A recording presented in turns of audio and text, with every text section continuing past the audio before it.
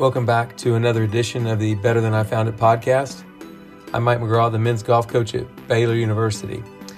I have a very special guest today. His name is Art Proctor. Art was the former golf professional at Kickingbird Golf Course in Edmond, Oklahoma.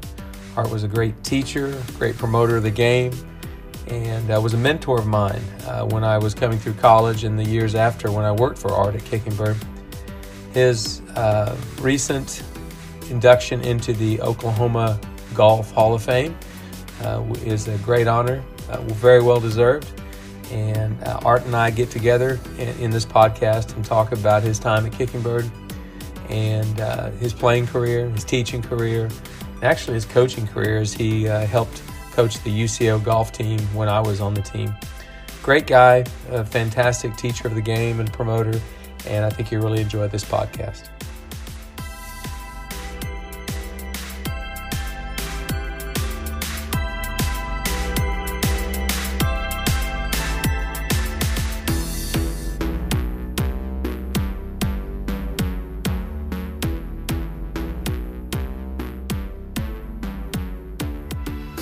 Welcome, Art Proctor, to the Better Than I Found It podcast. So great to have you on today. Hey, Mike, it is certainly my privilege and honor to be able to talk to you.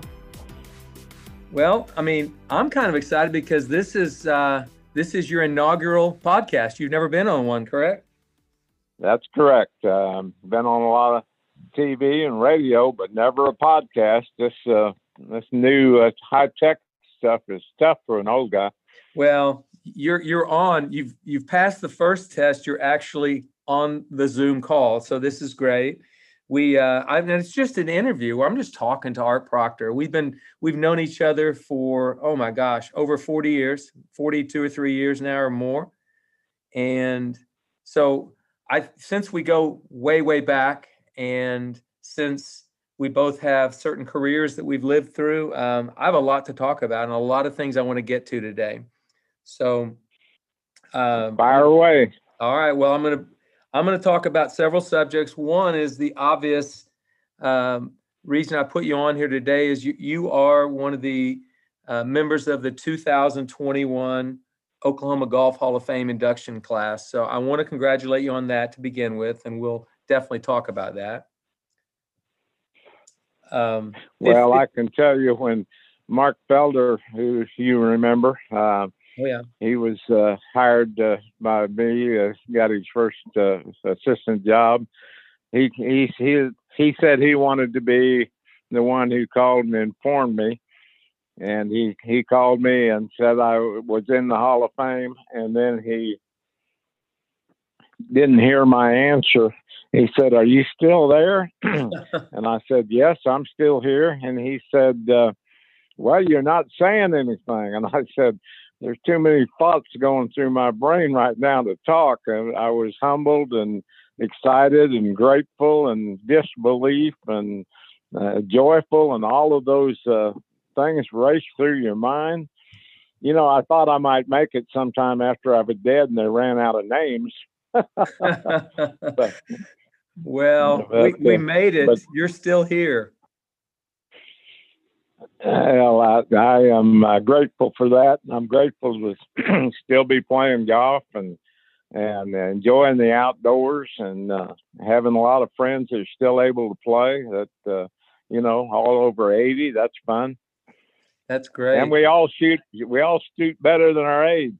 Well, I was going to ask you that question later. We'll get to that one for sure. But so if I can just give a brief summary of some things I'd like to talk about, not only the Hall of Fame class this year, but your years at Kickingbird Golf Course in Edmond, Oklahoma, your influence as a mentor and a teacher to so many tour pros, your playing career yourself, your impact on junior golf in Edmond, specifically Edmond, Oklahoma, and your time as my college coach. So I want to talk about that. But so let's just get started.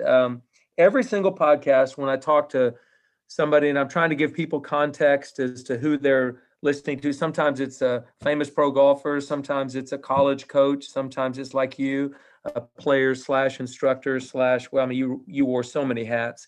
But I like to get a good handle on how they got into the game and who was the biggest influence on their game. So I know you grew up in Topeka, Kansas. Talk to me about your life early in golf. Well, my earliest recollection was sitting on the curb and my father cutting down a wooden shaft 6-iron, and I was about 6 years old. My father was a good baseball player when he grew up, and he transformed and he became a very good amateur player. And I went to the golf course with my father. So that was how I got started. I was a baseball player myself. I loved the game.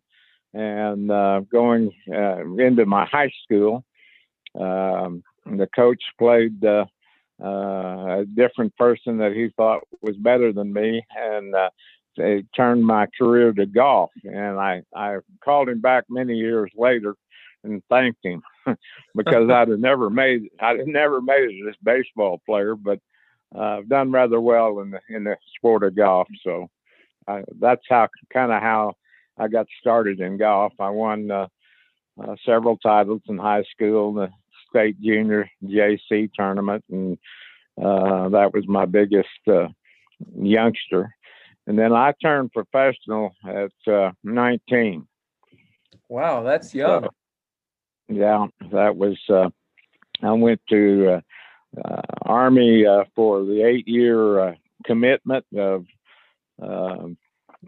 6 months active duty, 18 months active reserves, and then 6 years of inactive. So you're subject to call at any time, but I didn't have to go to meetings or anything after those 2 years. So anyway, I went to 2 years of college and Washburn University, and then I turned professional and went to Kansas City and was assistant pro at a 27-hole municipal golf course. And the stories that are there.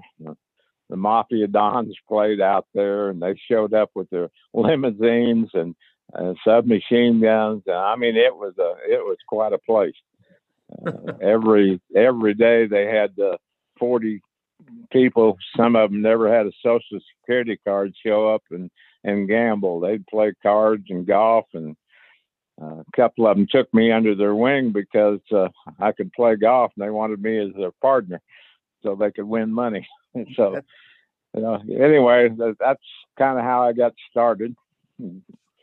And you eventually got to Oklahoma City. So tell me how you got to Oklahoma City.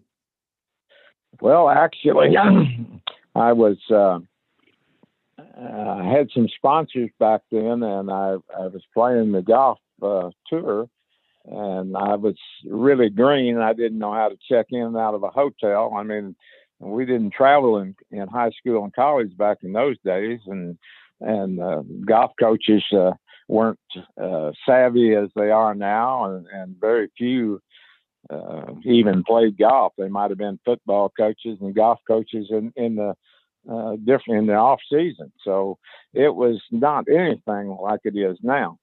But anyway, I was playing the tour, and I ran out of money here in Oklahoma City, and Ernie Bosser had opened a new golf course called Quail Creek in 1963.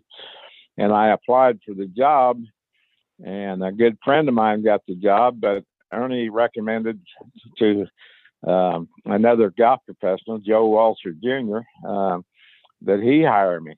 And so I went to work at a 36-hole golf course, a public golf course called Lake Hefner. And I was an assistant there for 3 years, and I still had the tour bug and had some sponsors, and went and played the tour 3 more years, or for the third time I tried. Anyway, didn't do any good. I quit in 1967 in Canada. I wrote a hot check to play in the Canadian Open, which was against my rules, but it was a $100 check. And I figured Dad would take care of me and get me out of jail. But anyway, I finished, won $800 and got to play with Dave Marr and some of the at the time, the big names. And it was the first time I was ever on TV. They had the big TV cameras, and I recall going to the first tee, and they turned the camera on. That big red light showed up, and guys, I had no idea what to do. I'd check and see if my hair was combed and my shirt tucked in, if I looked all right. I don't know yet how I hit the first tee ball, because certainly wasn't thinking about golf. But that way back in '67, a lot has changed since then. It has, and you were with Joe Walser giving you that first position at Lake Hefner. Kind of got you in the world of club professional. And in 1971, a golf course in Edmond, brand new golf course, opened up called Kickingbird Golf Course. So tell me about getting that job, and then we're going to go through a whole host of stories of things that happened while you were there. Well, you're working really hard to get your first head professional job. I wanted to be my own boss and my own direction and make my own decisions. And you always think you're better than the people that you're working for. You think you can do better than they do. So, and I worked for two of the greats, U.C. Ferguson Jr. at Lincoln Park, who was, he'd been there for 50 years or 60 anyway, and Joe Walter, and both of them were great golf professionals. And I kept applying for jobs. I applied for a lot of jobs and got interviews, but for some reason I didn't ever get them. And I got an opportunity at Kickingbird. The city of Edmond hired me, and it was a unique experience. I think why I got the job, all of the experts said you wouldn't play 25,000 rounds, and I told them I would play over 35,000 rounds a year by promotion, and bring charities and golf tournaments and so on and so forth to the city of Edmond, which was 9,000 people at the time. So they hired me, and the first year we did 39,000. So it kind of cemented my job, I guess, because I was there until I resigned. But anyway, the grand opening was a special thing. We played from downtown. We had a pro-am involved, and we played from downtown city of Edmond to the golf course. We putted through the streets, and we had 24 teams. We had 24 golf carts, and I still got the putter that's banged up with rocks and everything from playing off the rocky. It wasn't. It was a gravel road to get to the golf course. It wasn't even a paved road at the time. So we had rock chips everywhere. But anyway, the one thing I remember about that, the mayor was against building the golf course and against funding it. We had the city got Bureau of Outdoor Recreation money, and somebody donated the land, and the city came up with $400,000, and the mayor was against it. So he got to hit the first ball downtown. Now this is a putting. We're not taking full swing. Right. And I'm standing there, and the TV cameras are going, and of course all the contestants are around, and the mayor gave his speech, and he grabbed the putter, took a full swing at this golf ball. He did not play golf. He hit the ball hard. It went straight across the street to the bank, and it bounced off a couple of cars. And I guess I'm thinking, I'm not even open yet, and I'm gonna get fired. I reached for him. I tried to get the putter before he did any more damage. Wow. But never heard any more about that. But I remember that was a very, very funny story. Well, Art, you did have a very successful first year, and a lot of people don't know this, but at one point you had over 60,000 rounds in 1 year on an 18-hole golf course. That's like really unheard of. And by the time I got to Edmond in 1979 to go to school, I was in need of a job.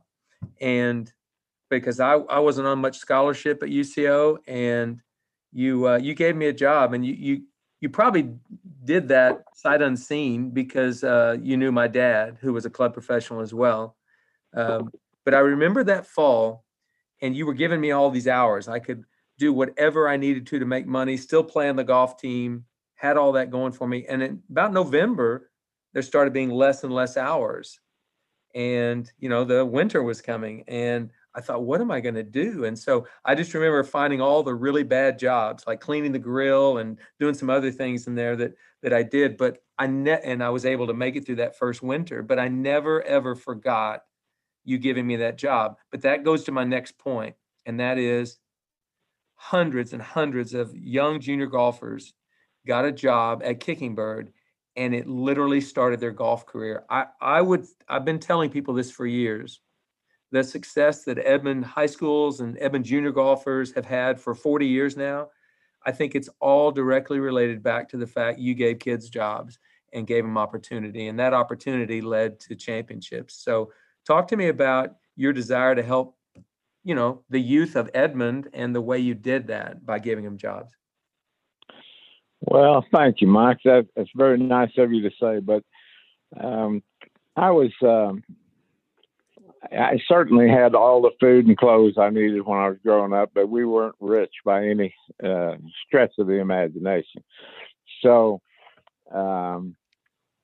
when you get jobs as a youngster, I remember sweeping out a Junkins dry goods store downtown Topeka, Kansas, when I was 10 years old for money. And, without that job, I couldn't have bought all the little things that kids want. And I remember the people giving me jobs through my youth to help me do the things I wanted to do. So I never forgot that. And giving kids disadvantaged or kids who didn't play golf, who wanted to play golf, and maybe their parents didn't like golf or didn't have the finances to, fund them for golf courses. We gave them jobs. They didn't make much money, but they got to play golf free, and their mothers and dads knew where they were safe, and weren't going to get in much trouble at the golf course. No, so that's how I got started giving back to what I had received as a youngster. So never looking back, you would never change anything. But one of the things I left Kicking Bird to do was to build a 36-hole golf course with a 9-hole training center with bigger cups and greens built like a valley where the ball would all funnel to one place, and put bigger cups out there where women and juniors could learn how to play and enjoy seeing the results more quickly than the game we play, which is small cup and yardage that they can't get there in 2, and so on and so forth, and make the game more enjoyable. This game's hard, and unless you're talented, you're not going to play it very long. You may come back in later years and take lessons because of your business or whatever, but you're never going to be subjected to shooting even par. For sure. For sure. It's a different deal. So I gave a lot of youngsters an opportunity, and what they did with the opportunity, that's their decision. You took it. I gave you the opportunity to close the shop at night and work with, 10, 15, 20, 30 kids. You had a bunch of kids that stayed at night. Heavens knows how many potato chips and Cokes we lost, but yeah. But anyway, you gave them an opportunity for your expertise, and it's how you got started in coaching. And I gave you a chance, and you took it, and look where you are now. Well, you know, And I was there's trying so to many. go ahead. There's so many kids like you. Yeah, I think what you did, Art, was you provided opportunity and you gave me that opportunity. You're the one that really encouraged me to go into coaching. I think on a level you could see I probably wasn't going to make it as a player. But you saw I had some skill in the coaching arena, and you really pushed me that direction. So I became sort of an unofficial junior golf director. And I want to talk briefly before we move on about the E.C. Hafer Junior Golf Program, because I think it should have been like a model, the poster model of all junior golf programs in the country. During the summer, every Thursday and Friday, kids got free lessons and got to play. Well, I mean, it was like $4 for the summer, something ridiculously cheap. We had over 250 to 300 kids in that program. I mean, Mr. Hafer was a great man, and he helped you get that started.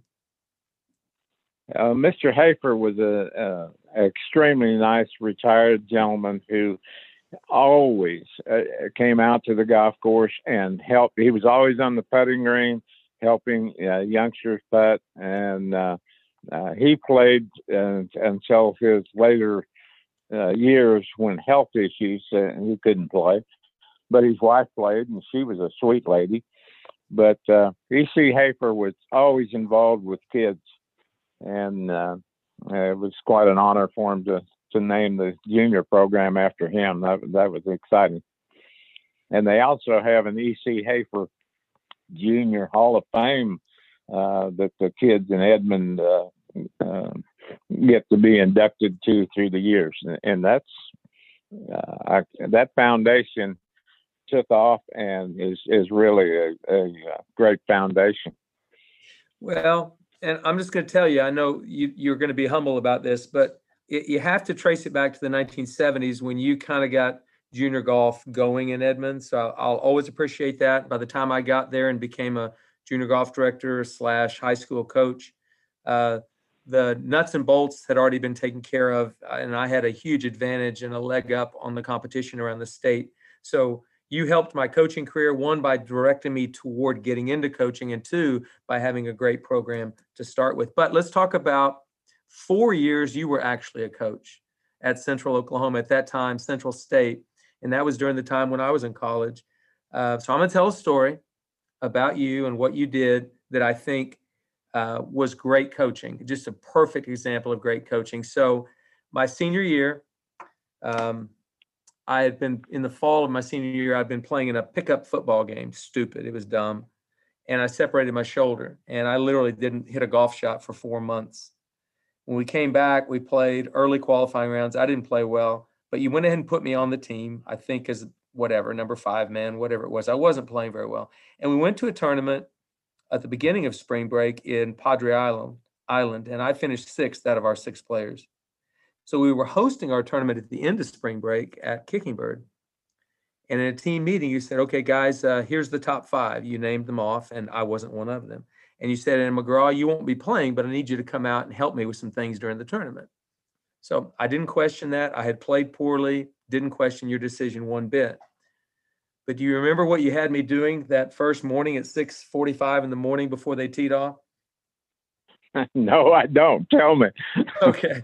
You put me in the range drag, and you said, McGraw, pick up balls until the last player has finished his practice before the round.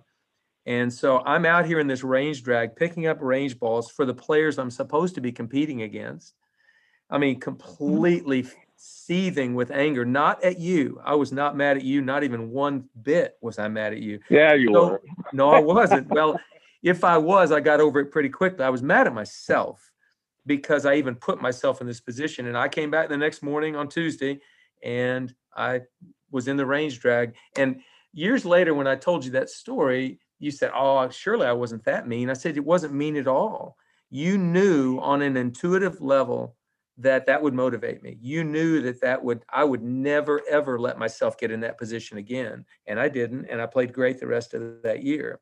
But you were a club professional and you still were playing golf too. So you didn't have time to be a full-time coach, but the impact you made on that program was pretty impressive. And I'll never forget that. I never took playing golf for granted or competing for granted after that moment. So thank you for that. Well, number one, you're welcome. And some of the things that you do, you've made a great word, intuitive. You don't know why you do them at the time, and they might not seem like the correct thing, but they somehow, God gives you a direction to do something and it works out. And if you follow his plan, you're okay. That's all I know. Totally agree with you there completely. So I just want people out there to know you were a coach for a short time, and I'll never forget that impact you made on me, because it was like, McGraw, don't take this for granted. You could be sitting in a range drag instead, and I never let that happen again. So I appreciate that.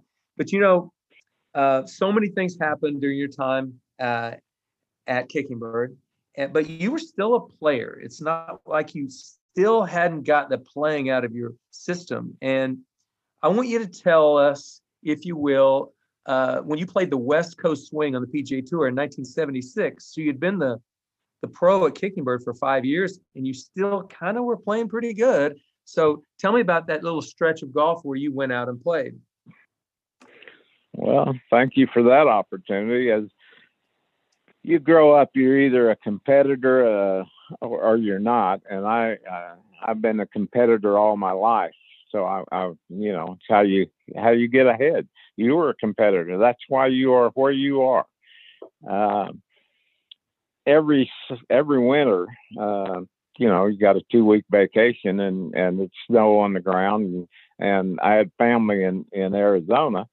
So I would go to Arizona and qualify for the Phoenix and Tucson, those two tournaments. Well, I happened to qualify for Phoenix. And I made the cut, and therefore I got to go to the Bing Crosby. And at the Bing Crosby, I met an amateur, and I met Bing Crosby, and we did a lot of things, a lot of actors, and we went to parties with big celebrities, and we saw the lady in the Iron Lung, the first lady that survived, that lived in the Iron Lung. I'll never forget that. What a life to lay there and let people come in and look at you. That was something else. But anyway, I played well at the Crosby, extremely well. I paired with Bruce Crampton the last round, and his amateur partner. Our amateur team didn't make the cut. But playing the 13th hole, we were both in the top 10. He birdied 5 out of the last 6. I bogeyed 5 out of the last 6. I finished 24th. He finished second. So I played very well, but I got to go from there to Hawaii. And I called my boss and told him it was an opportunity, and my wife and I, if I could take an extended vacation. And the boss was the city manager at the time, and he said, "There's snow on the ground and no golf here. Go ahead." So I went there, and what I remember about that tournament is I birdied every par 5 for 4 rounds. 16 birdies? I was 16 under par. Ben Crenshaw won the tournament at 13 under. So I don't know what happened. I won, $800 or something. But anyway, I was still exempt to go to the next tournament. And I came back and was a club pro. Well, but isn't that interesting? When you were given kind of a little opportunity to play, you just kept playing, and that's pretty rare for a club pro to do something like that. Well, at that time, there wasn't a PGA tour only. It went into where they separated from the PGA and became an entity of their own. They were under the PGA umbrella.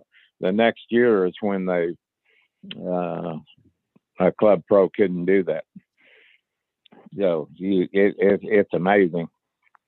I actually went to the National PGA meeting and spoke against separation, because I knew all of the club pros at that time, Tom Neoporti and a bunch of club pros who were very good players and would go out in the wintertime and play.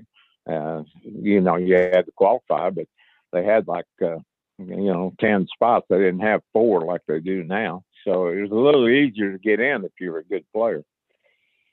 Well, it wasn't even an all-exempt tour at the time. I think only 60 players were exempt from the tour, from the money list the year before, I believe. Right. When I first went out in 1962, they had the deal 60 players make the cut, could go to the next tournament, but only 50 of those made money. The last 10 players didn't even make money. You didn't know that, did you? No, I did not.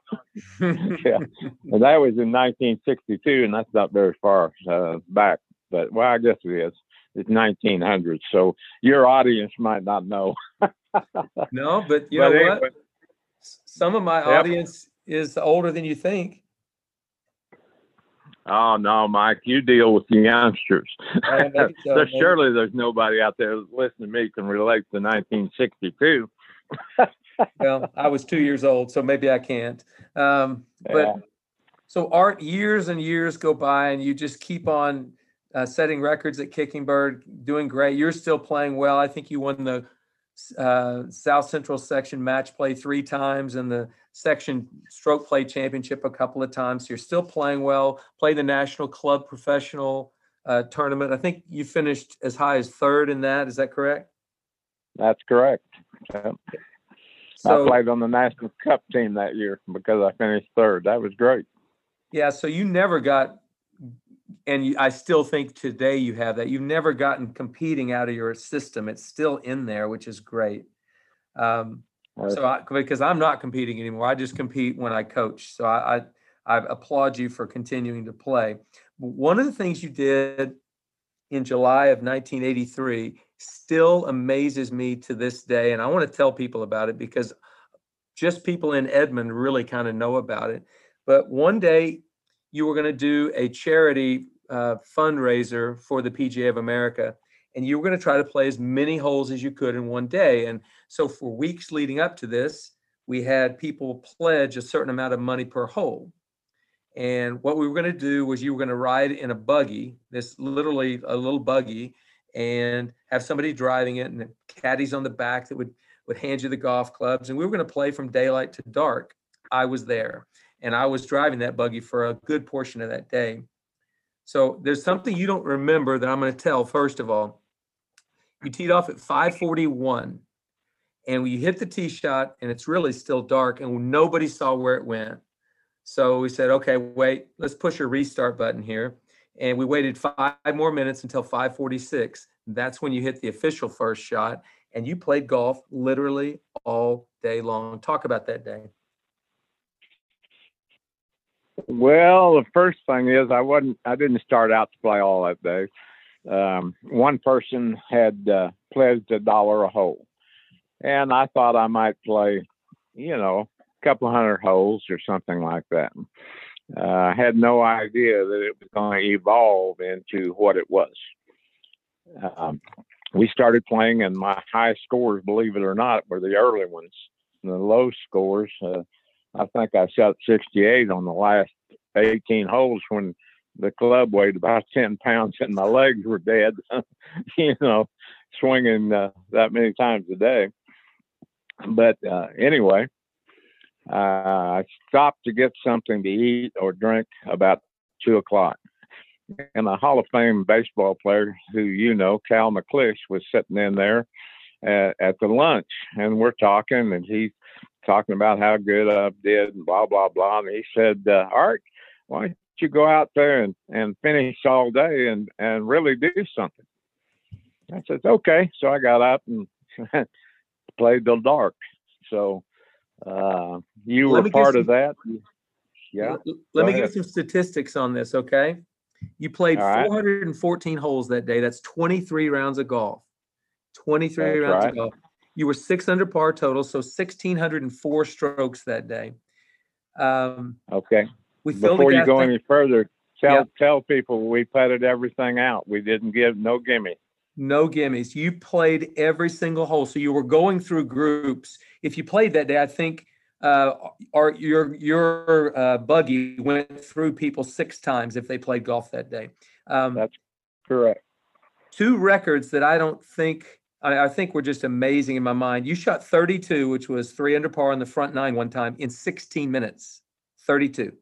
You shot 68 on another round, 68 in 34 minutes, which to me is just unheard of. And we filled a gas tank twice that day. It started with a full tank. We had to fill it twice more.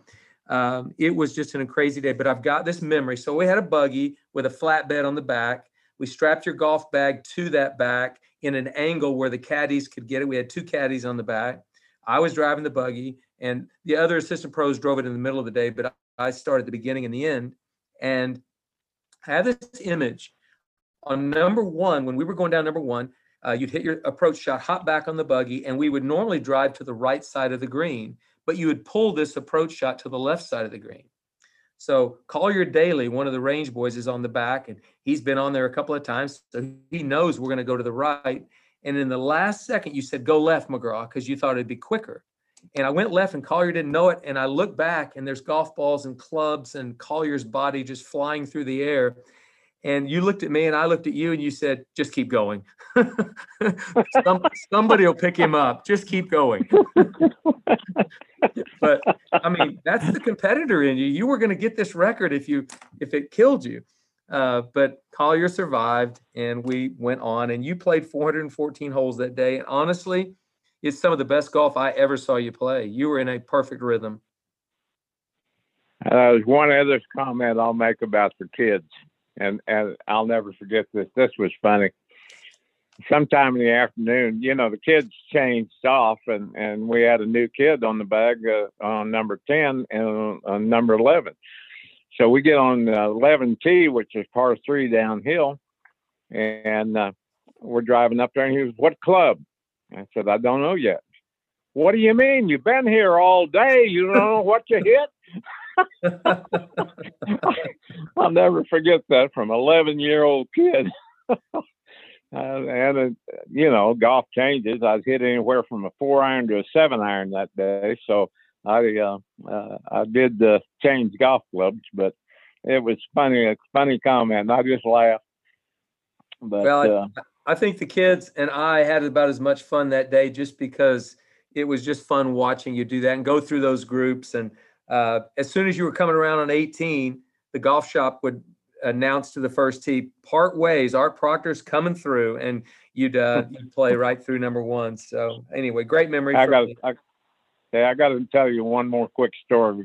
I told everybody when they sold the green fee to the people to tell them what was happening, and I would be coming through, and I'd be gone and wouldn't be bothering them.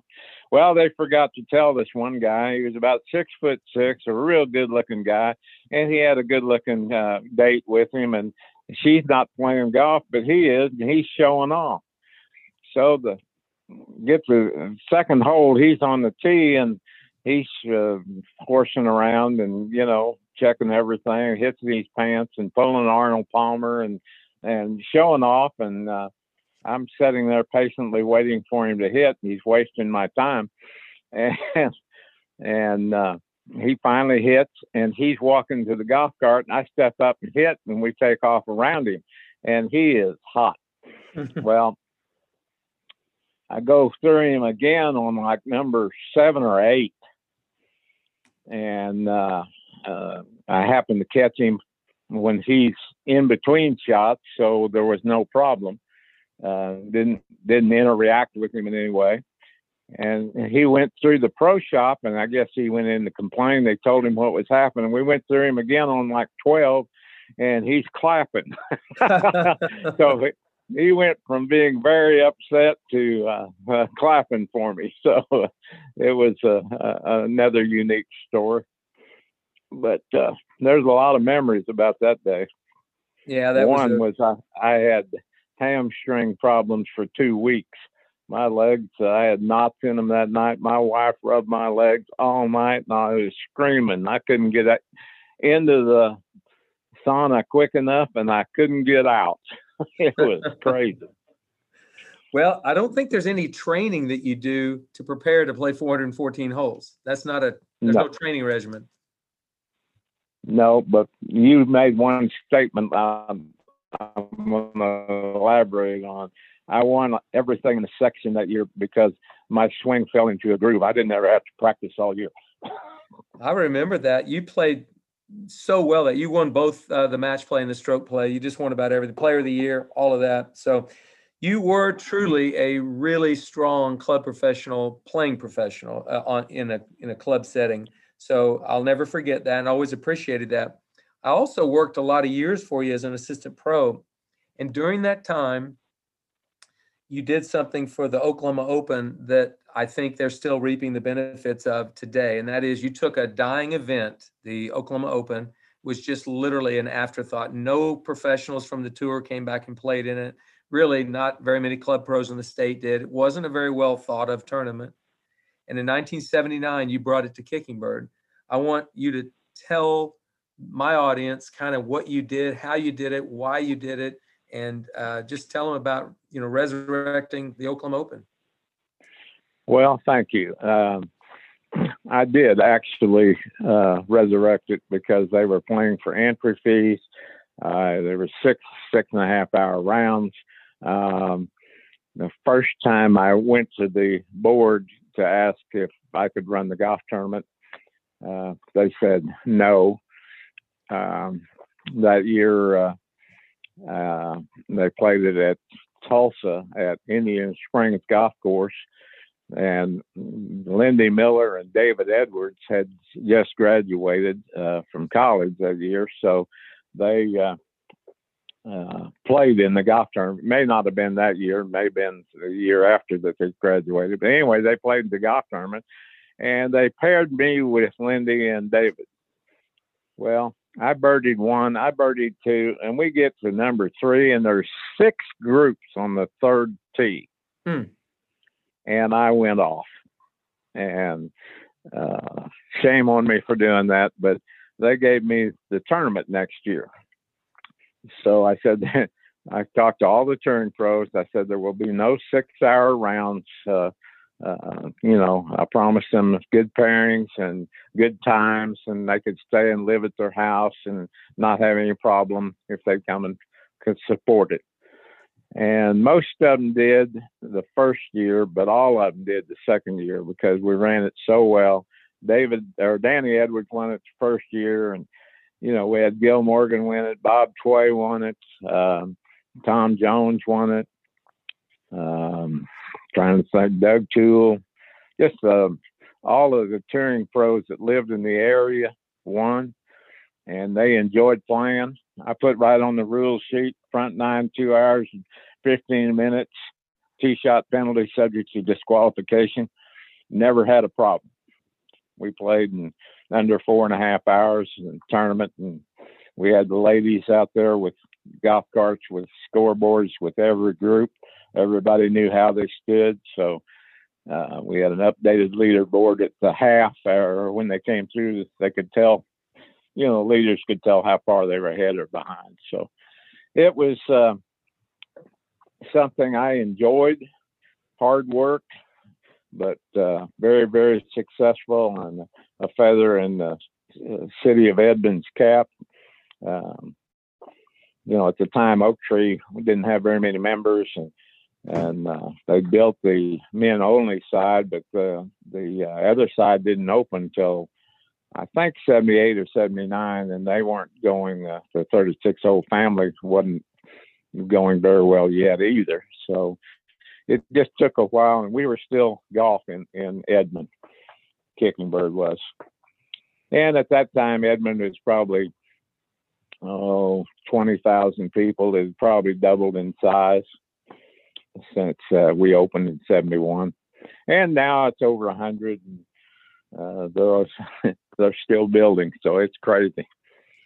It is, and I think the last person to win at Kicking Bird was Bob Tway in 1985, and that's correct. Fresh off a great year on the PGA Tour and getting ready to have the watershed year and the best year he ever had on the PGA Tour when he won the PGA Championship the following year. So you had guys that literally Gil Morgan, Doug Toole, guys that were in the top 25 or 30 in the world were playing in that event. And eventually they took it to Oklahoma, or to Oak Tree, and then the Daily Oklahoman got involved. But I think the Daily Oklahoman got involved sponsorship-wise before you left Kicking Bird, didn't they? Oh, yeah, there you go. Ed Martin was a good friend. Went to church with him all the time and had dinner with him a lot. And I actually was in Colorado Springs, where Ed Martin was for a while, in charge of the paper up there. But anyway,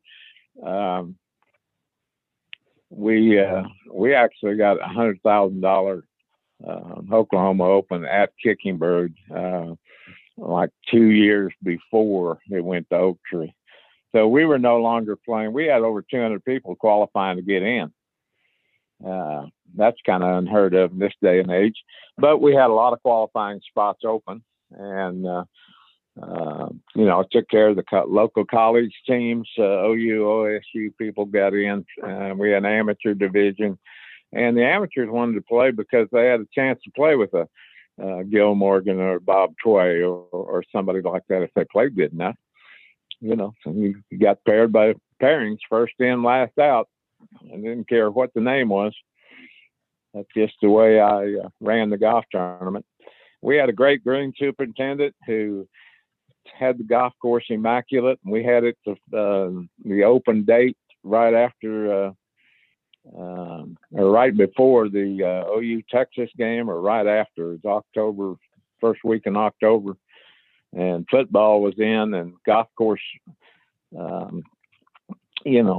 then football was huge, and Saturday afternoon you could shoot a shotgun. There wasn't anybody on the golf course because everybody was OU and OSU football back then. But so we had the golf tournament and didn't interfere much with local play, and which it just was good. Very, very, very good. I was very proud of all of the volunteers, the ladies membership that we had, did an outstanding job. Bill Barrett, who was a local person who was one of my dearest friends, he spent more or as many hours as I did running the golf tournament. He was great. And he always had high thoughts of you too as you were growing up. Yeah, Bill was a great special guy. person. Yeah, great special guy. person. Oh yeah, absolutely. Well, as we've just kind of gone through those years at Kicking Bird and the things that happened out there and your time there, I'm going to talk about a couple of players you worked with, but they're in the Hall of Fame class this year, so that's in a few minutes. But this coming month, later in the month, they're going to have a 50-year anniversary / reunion, former employees and just people celebrating the 50th anniversary of Kicking Bird. I know you're going to be there at that celebration. Tell me about that. Well, number one, I'm excited. Be a lot of people there that were there during the grand opening that played. My barber was the first one that had bought a green fee there, and he always told me that, I was first in line. So he's retired from barber now, and his health is not good, but I certainly hope he's there. But we had a guy, his name fails me right now, but he always bought an annual membership. He'd come in like May and said, "Well, I got my money back. I'm all free now." It was, special things. And I had a good secretary from one of the golf professionals write down for me everything I needed prior to opening. I mean, pencils, paper, scorecard, typewriter, computers, cash register, just everything where I would not, when I opened up, I wouldn't forget anything. And I was so proud of that. And the first thing that happened, got a telephone call. Page Mike McGraw. No paging system. We had no microphone or paging system to page anybody. Just they had a telephone. Wow. So no matter how much you think you always forget something. Yes, you do. You do. Absolutely. Well, So I know you're looking forward to that. I would be there, but we're playing the national championship that week. Otherwise, I would be there for sure. Just be a lot of reminiscing going on and great friendships, revisited there. But so you finished your time at Kicking Bird, and shortly thereafter, not too long thereafter, you started competing again. And I know you played a lot of senior golf. So talk to me about playing the senior tour. Talk to me about playing in the Senior British Open. And I want to know about your relationship with Arnold Palmer, because I know you got to know him quite well. And that was just a kind of a renaissance for you to get to play pro golf at that level again. Well, when I left Kicking Bird to build my facility, and all the finances fell through, and the oil business went bad, and the economy went crazy, and I'm out of a job, and I went to work for the state of Oklahoma, and there I had an exciting deal. I had 9 golf courses, 300 employees, and got an opportunity to design and build an additional 9 holes at 3 different golf courses. One of them was on sandy loam with no trees and flat. One of them was a hilly golf course that a lot of rocks and natural waterfall, and that was Lake Murray. But the most fun was Broken Bow down in the Ho Chi Town Golf Course. It is full of huge forest hardwood trees. Broke my heart to cut down trees, and to cut down a fairway full of trees it's crazy.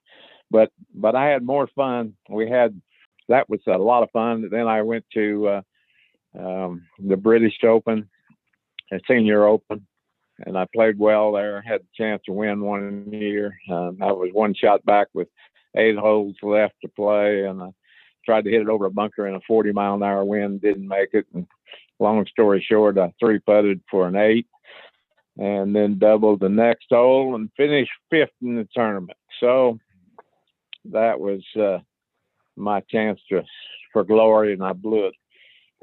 But anyway, Palmer, I'm playing with him over there. First time I got paired with him, and Royal Lytham is a little tee that's not 10 feet by 10 feet. Could hardly get the starter's 10 on there and have it a place to tee off. And I'm standing there with Jay Dolan and Arnold Palmer, and he looked at us. He says, "I come all the way over here and I get paired with you two yahoos." Well, I'm don't know what to say. And Jay Dolan says, "Well, if you play better, you wouldn't get paired with us." So anyway, we're on the Bobby Jones famous 17th hole, or 16th hole, I guess. A dogleg left par 4, and it had a hogback fairway, and the fairway wasn't 20 yards wide. And he hit it in this bunker over to the left, and he hit some kind of 5-iron out of that bunker over some trees and hooked it on the green and won the British Open. So they got a monument there, and I did not want in that trap. There's no way I could do anything close to what Bobby Jones did there. I was looking. Now, I'm sure the trees have grown up a little bit, but still, I couldn't even think about going for the green if I got in that bunker. So at the time, I had broken my wrist, and I couldn't hook the ball at all. My life depended. I was a hooker all my life, and all of a sudden, all the balls were going left to right, and my whole brain was fried because I didn't know how to play a left to right golf shot. So I told the Palmer on the practice tee, I said, "Arnie, I can't play 16. I keep hitting it in the right rough over there, and it's about 3 feet deep." And I said, "How do you hook it?" He just looked at me. He said, "If you want to hook it, just hook it." I'll never forget those words. If you want to hook it, just hook it. No, Arnie, it doesn't work that way. But as a teacher, I'd tried everything, but I didn't know how to hook it with my broken wrist. It just wouldn't turn it over. I had a 4 knuckles, strong grip and everything. Anyway, I'm playing with him, and I get to that hole, and I hit some kind of squirrely, low punch cut that stayed in the fairway, and he just looked at me and laughed. I'll never forget that. And the 15th hole, they made a par 4 instead of a par 5 that the members played at. And they had cross bunkers in front of the hole, and the wind is blowing, howling about 30, and nothing to slow it down out there, no trees or anything. And I'm on the left of these bunkers, and Palmer's on the right and in the rough. And he calls for me to come over. He waves at me. And there's probably 20 people following him over there. And I think he's got a ruling. So I go over there and, what do you need, Arnie? And he points down at this ball, and it's in the bush. And I'm looking for a hole, a ground hole, or, and I'm looking for some reason why he wants to drop it. And he says, well, look at this. Look at this. I said, yes, I'm looking at it. I said, what do you want? He said, well, I don't know. He said, I just wanted you to see it. I said, well, Arnie, in your younger days, you'd just take that ball and bush and everything, put it up there on the green. He looked at me, he hauled out a wedge, and he hit it about 4 feet, bush and all. I'll never forget that. So later on, in a couple of years later, I'm playing in the National PGA down in Florida. And I'm in the locker room with Arnie, and I had just heard that the job as tour rep, where they hand out clubs from the company, and Arnold Palmer had the company, Arnold Palmer Golf at the time, and they fired the rep. So I said, Arnie, I'd like to talk to you. And he says, okay, I'll go in here and I'll come right back out and we'll visit.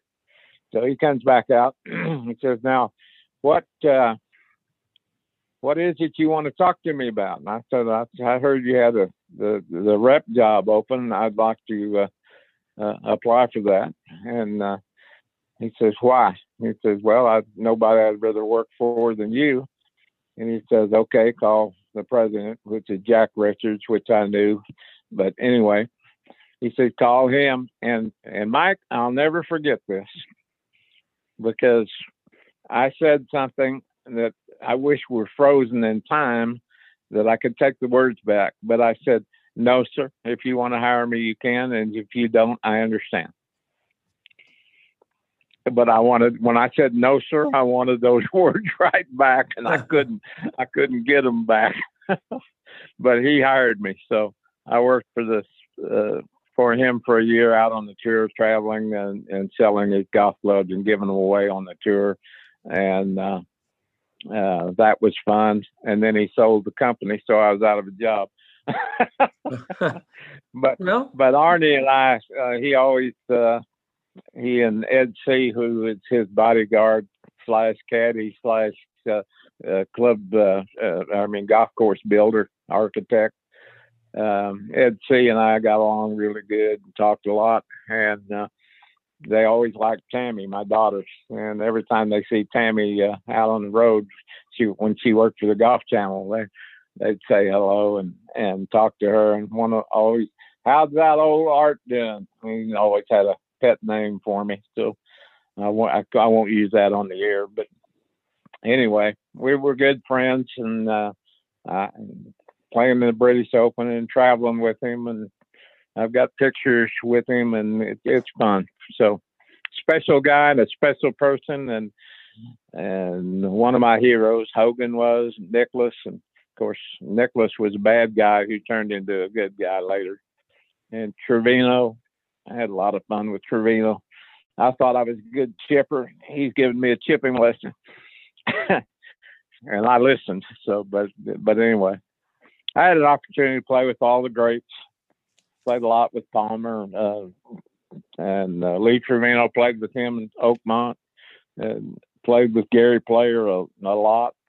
But been very fortunate. Golf has been extremely good to a poor person from Topeka, Kansas, that happened to get lucky and and I married very well with my wife Connie, and got two lovely girls who are doing very well in life. And just a great story, and it's nice to be in the Hall of Fame.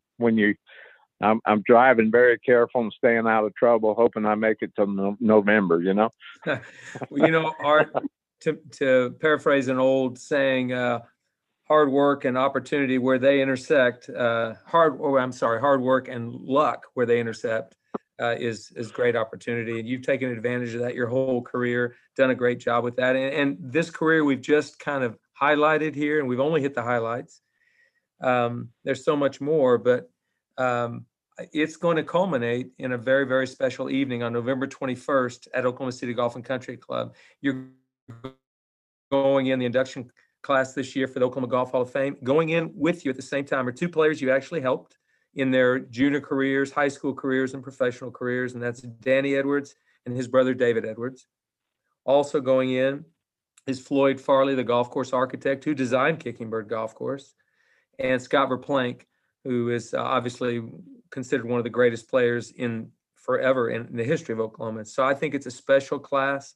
I'm looking forward to being there that night to watch you be inducted. Can't wait to hear what you have to say, and just really thrilled for you, and I think it's well-deserved. So just again, before we finish here, I want to thank you for the impact you've had on my career, because it's been very, very impactful.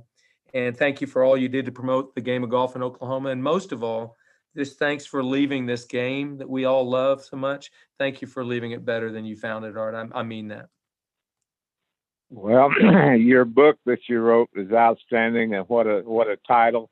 And yes, it is very gratifying in my elder days, even though I'm the last 11 holes yesterday, I shot 1 under par. So I won't tell you about the first part. I was 3-putting and not playing very well, but it turned around. So I was very grateful for that. I turned 82, so it's a whole lot easier to shoot my age now.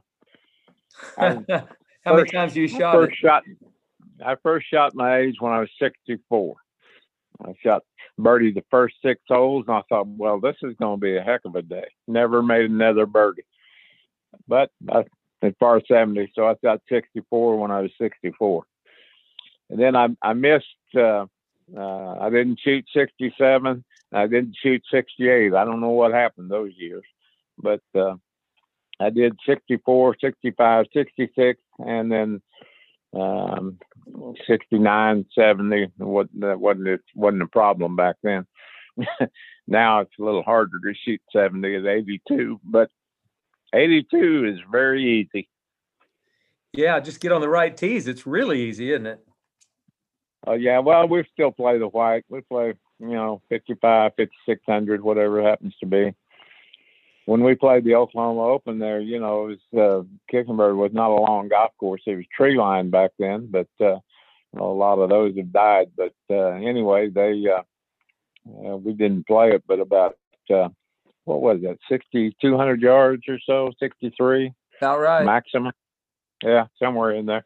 And now they're playing 8,000 yard golf courses, Mike. You and I couldn't. I took up bowling now. Yeah, I don't want to play that length of golf course, but Art. Yeah. Thank you again for spending time with me today on the podcast.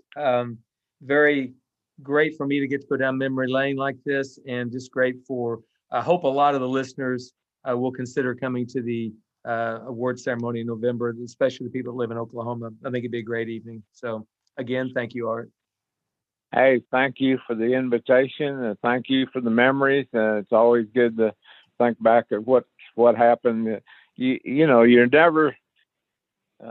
never satisfied. You always want to do more, and you look back and what could I have done, and what could I have been, and then when you see what all you've done, you think, well, that wasn't too bad. No, it was great. A Hall of Fame career in my books for sure. Thank you very much, and God bless you, and good luck in the finals in May and at the end of May. Where are they playing at this year? Playing at Greyhawk out in Scottsdale. Out in Scottsdale. Okay. Yeah. Well, great. Well, You have a great tournament, great event. Motivate your kids. I know you will. Thank you so much, Art. You have a great week. We'll see you. All right. Bye-bye.